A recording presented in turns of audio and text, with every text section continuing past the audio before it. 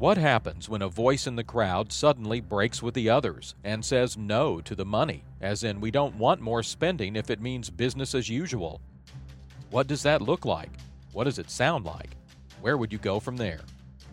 These are not lofty rhetorical questions. They're based off something that happened in Washington, D.C. recently. Today, we find out exactly what that was.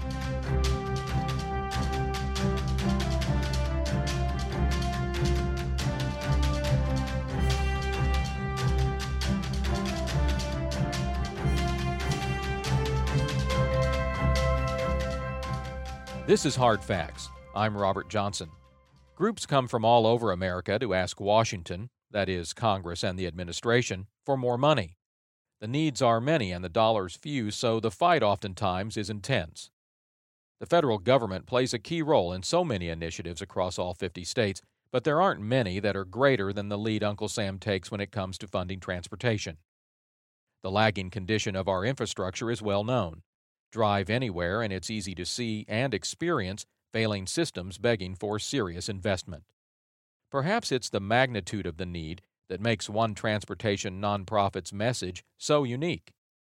Transportation for America has made a break from conventional thinking, and while others are saying more, its leaders have energetically declared no more.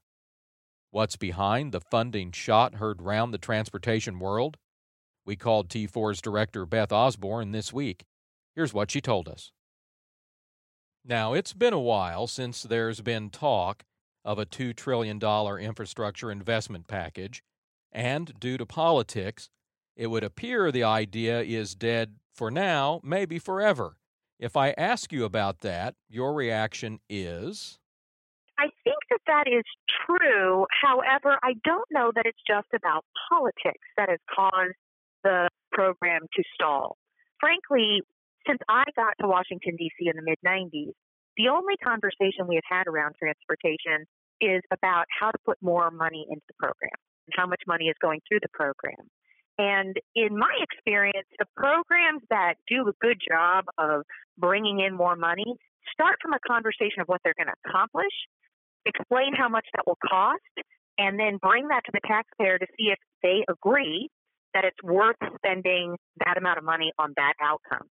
In transportation, instead, we go to the taxpayer and we say, give me more of your money.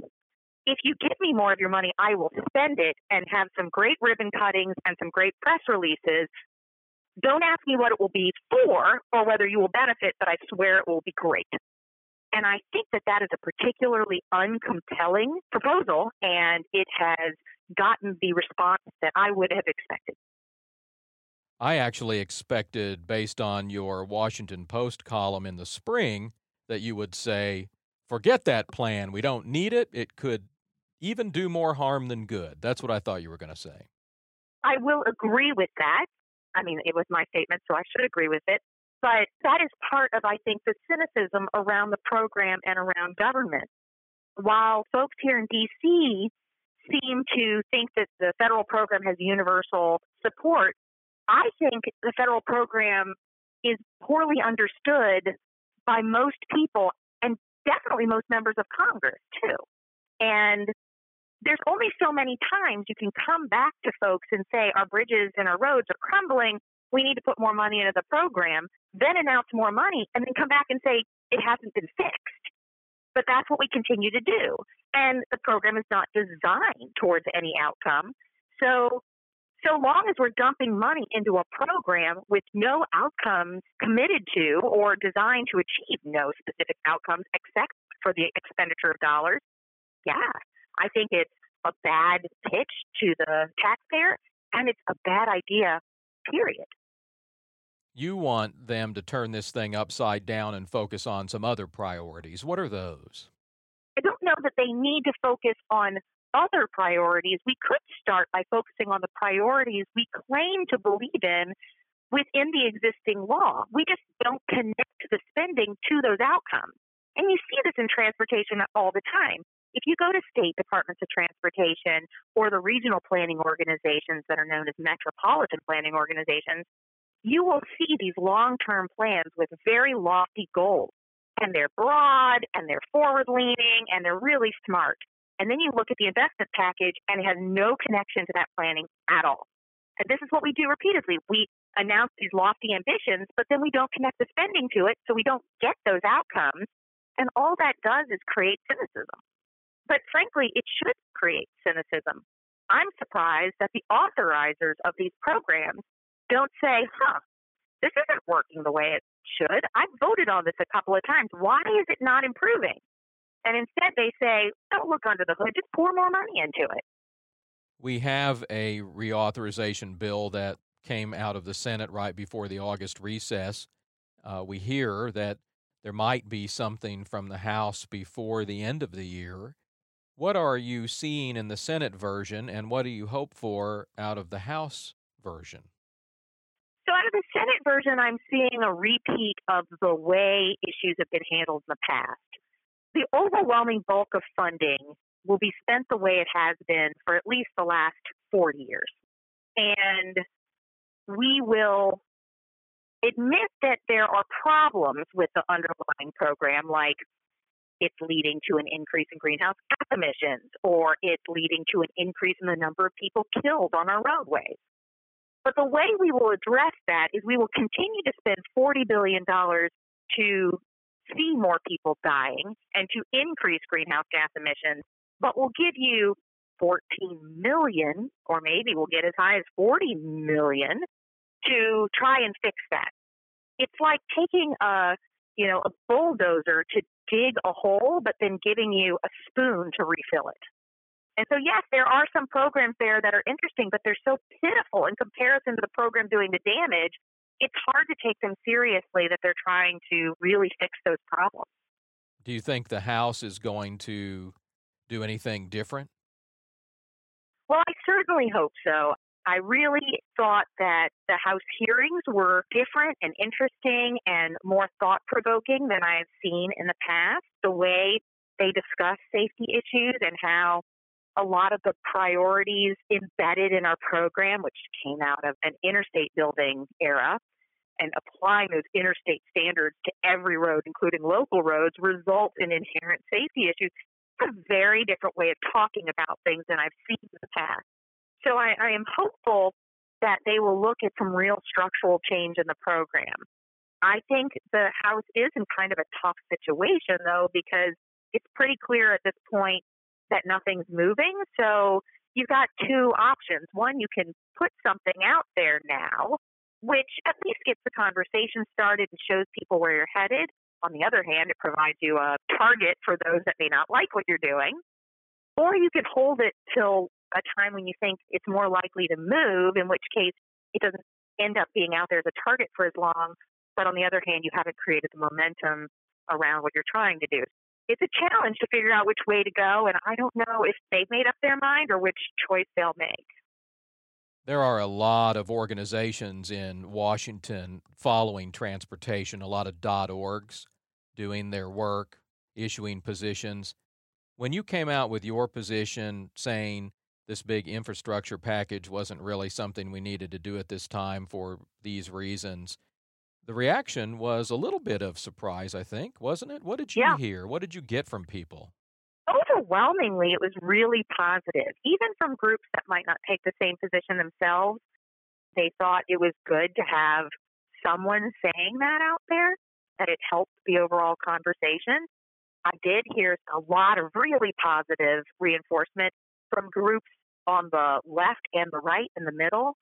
In fact, I've really started much more interesting conversation with groups I haven't had a relationship with in the past about whether or not we can work together based on our pronouncement.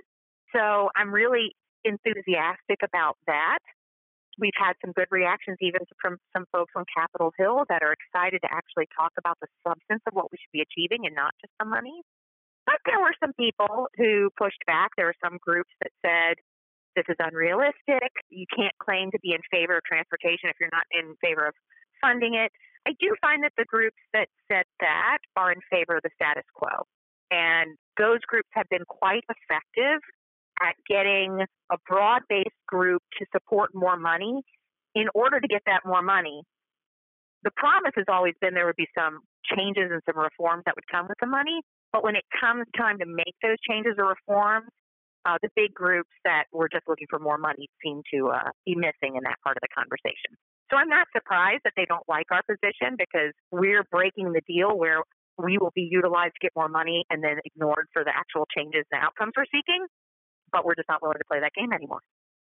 So often the reauthorization, which is more likely what will come out of all of this, is a re-upping, if you will, of what was going on the last 6 years, minus maybe some tweaks around the edges, right? Yes, I think that is what we should expect. And if we see something different, we should be very surprised. I mean, happily surprised, but the basic structure of this program goes back to at least 1991 with Ice-T. And you could argue it goes back to 1982 when President Reagan agreed to raise the gas tax and made a trade with the urban members of the House that 1 penny of the 5 pennies would be dedicated to transit. I really can't say that I've seen real structural reform since then. And quite frankly, I can't imagine a program developed in 1982 that is relevant to today.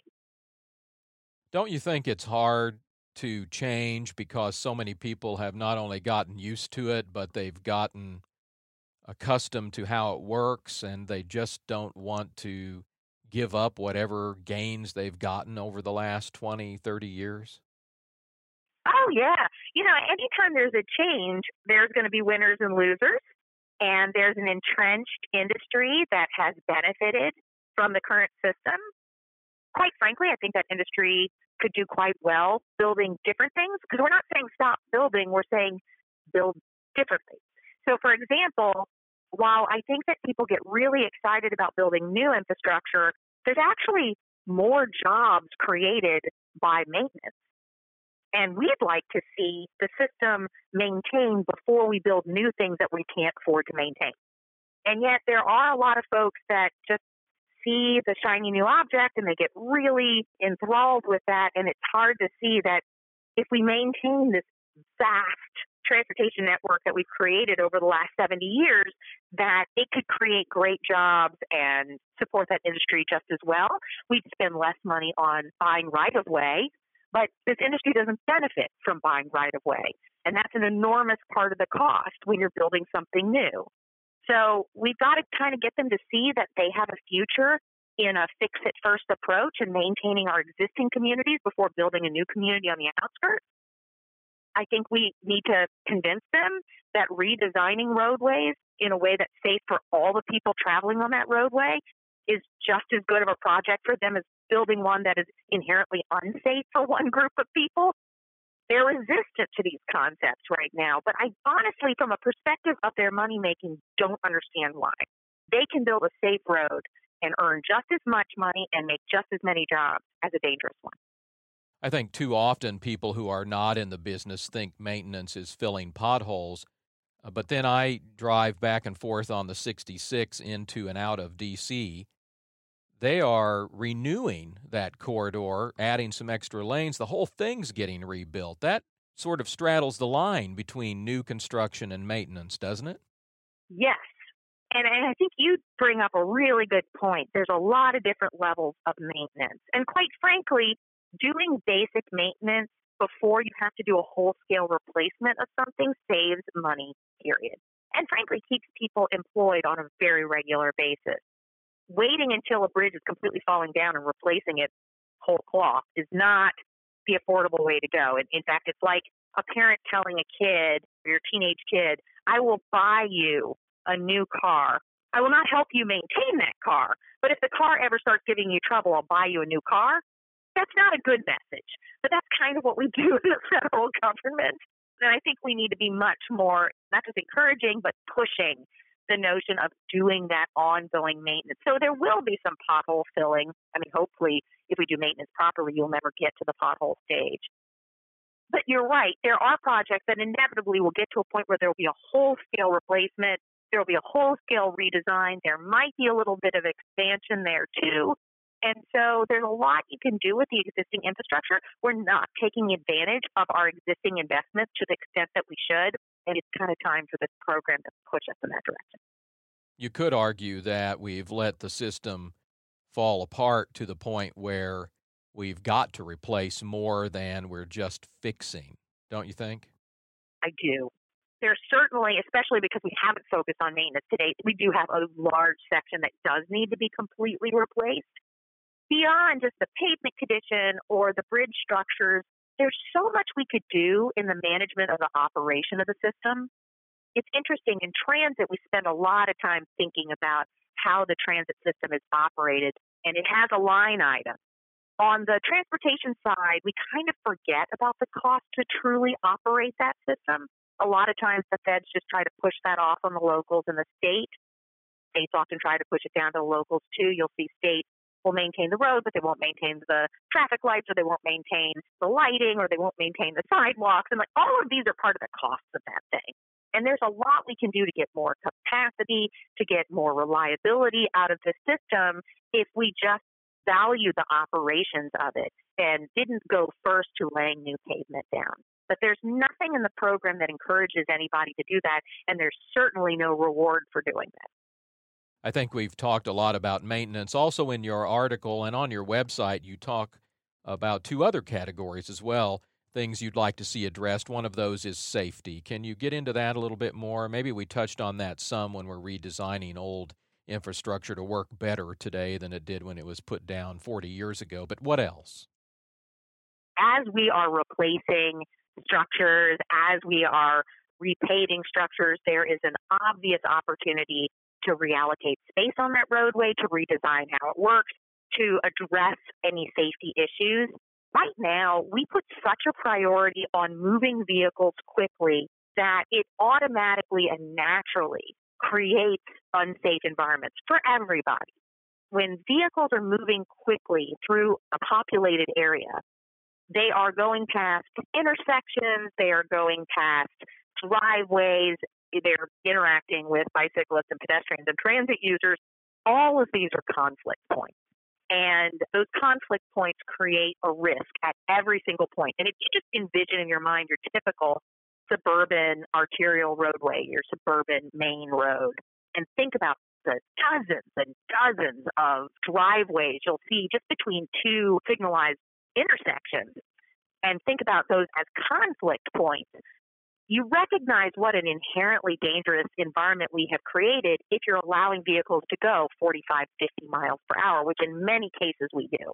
At 45, 50 miles per hour, you can't take in all the information. You can't anticipate what other people are going to do as quickly, which means a crash is more likely to happen. And at that speed, a crash is more likely to be harmful to the people in the vehicle and deadly to people outside the vehicle. And so we have to have an honest conversation about this heavy priority we put on moving vehicles quickly. And like I said, the inherent danger it creates for the people moving, but also everybody around them. We came up with a way to make high-speed vehicle traffic safe, and that is called a highway, a limited access highway, like the interstate, where people going in different directions are separated by a large median, where there are no cross streets, there is no development alongside it, and there are no bicyclists and pedestrians. But we've taken that speed priority and we placed it on every roadway and in places where it is inherently dangerous. And then we just don't know where the crashes come from. How does this happen? I'm so confused. It's completely predictable, and yet we're surprised. And I'll give you one specific example.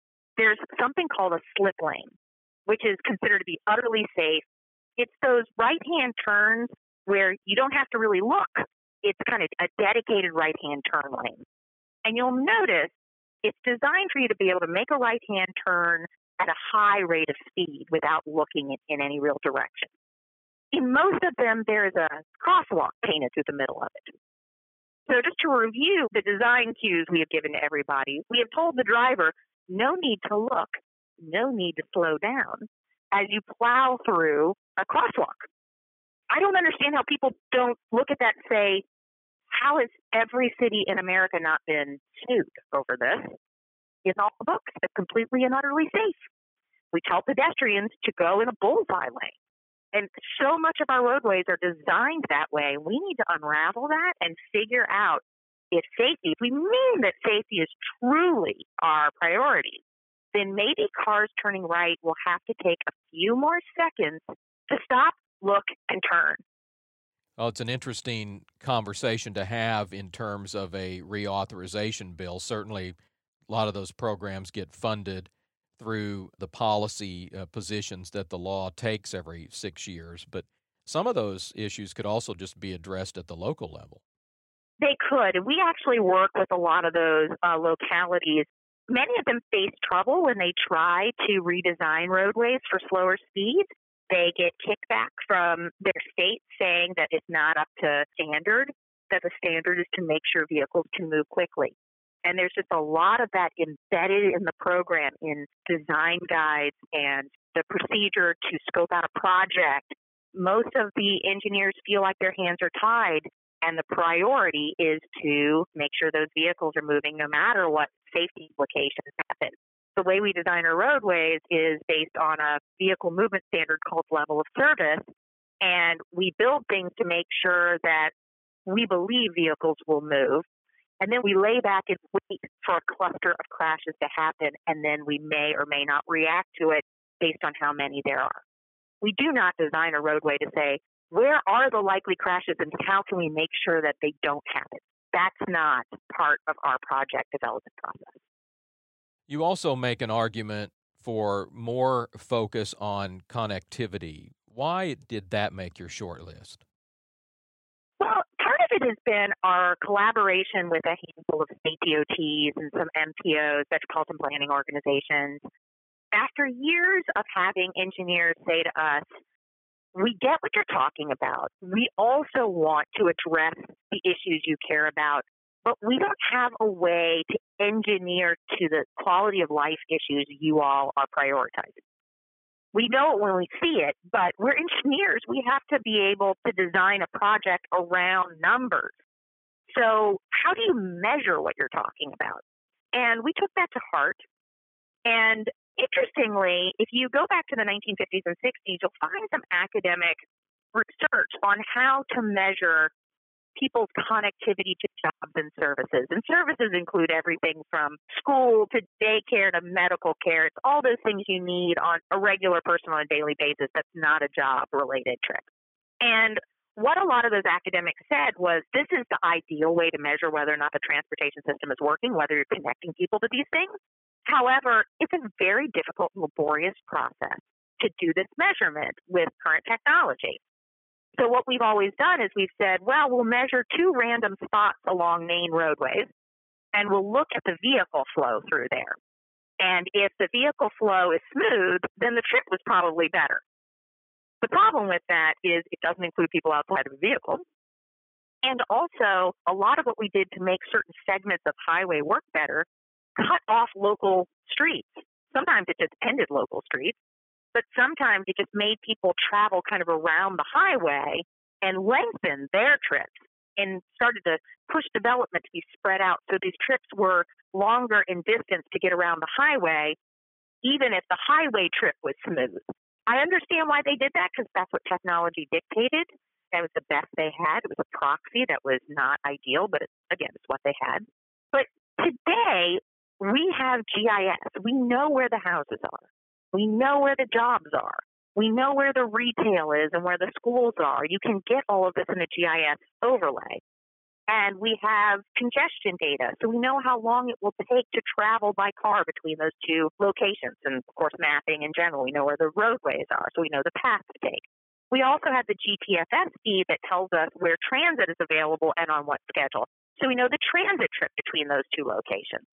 We also have developed a bunch of proxies on bicycle and pedestrian infrastructure and whether or not the infrastructure is friendly to those modes and whether or not people can make that trip on foot or on bike. And because of cloud computing, you don't have to have a supercomputer to quantify all the multitudes of trips that could potentially be taken. You can just do it in the cloud. So with new technology, we can actually measure not whether or not cars are moving quickly, but whether or not people arrive at their destination at all, whether they can get there in a reasonable period of time, and what mode of transportation works well, and get a full understanding of whether or not they truly have access to the things that they need to move up in the world. We've helped to score projects on this basis in Virginia and Hawaii. We're working with the state of Massachusetts. We've worked a little bit with the state of Utah that's trying to do this themselves. We've worked with the state of Washington. There's a lot of interest around this, and we've been so impressed by how this lens of looking at transportation raises not just whether or not people have access to the things they need, but whether or not, where access is high, we see household transportation costs are lower. We see VMT is lower. We see greenhouse gas emissions are lower. We see active transportation is higher. There's a lot of added benefits that we see to creating an environment where accessibility is high. And it gets at a lot of what we have just written off as just quality of life things that are not measurable. Well, now they are measurable. And it's inclusive of things like congestion, but it does not let vehicle congestion, dominate the conversation to the point that we're making everybody outside of a vehicle take a longer trip or not be able to get where they're going at all. And so what we want to do is see USDOT gather this data and make them available to all the transportation agencies and get a baseline. To what extent is the transportation system doing this today, and where are the holes? And get the Departments of Transportation in the habit of measuring this and seeing whether or not their various investments improve this or cause problems. Where we are accustomed to talking about more roads and bridges, it's interesting to hear your focus on some of these other issues that contribute to the system, have the potential to change the system. How would you describe T4's position on the next reauthorization, given everything that we've talked about today? I will start with it's hopeful. It is hopeful that we can push a conversation that is more outcome-based. We've worked with a lot of states and localities on ballot initiatives, and we've seen them be much more successful when they start from what they're trying to accomplish. Don't just start by saying, give me your money and don't ask me what for. The feds have tried that. It hasn't worked. If we can get into this conversation about really improving safety, really connecting priorities to the program, really getting through our maintenance backlog, really connecting people to jobs and opportunity, I think we could see some real change. And we have had great interactions with some offices. We have a new transportation caucus in the House called the Future of Transportation, and they are not talking about money. They are talking about what any amount of money should be expected to achieve, and that is very exciting. So we're ever hopeful, but if Congress is just going to spit out the same reauthorization that they have since I got here 20 years ago, that has not really made substantial progress on the maintenance backlog, that has resulted in more people dying on our roadways every year, and that does not give people, particularly lower income people, connections to jobs and services, then not only do I think more money is uncalled for, I have a question about whether the existing money is called for. Sounds like we'll have a little bit more time to debate this, so your chances of getting some of this in the bill are not over yet. That's correct. We definitely have another bite at this apple. It's not likely to happen this year. So we're using this time to really foment the conversation, and we're going to keep pushing the issues and seeing what answers we can get out of the various leaders, and really to engage some of the non-committee members on it too. This is a trust-funded program, which means they don't argue about it every year in the budget. So a lot of members just are not familiar with what it does or what is possible. So let's get more people talking about that. And I think as we get more members of Congress excited to really talk about what we can do, it's likely we'll also get more of their constituents excited about what we can do. Well, change is in the wind around this town, so you might be catching that breeze at just the right time. You never know. Absolutely. Don't count us out.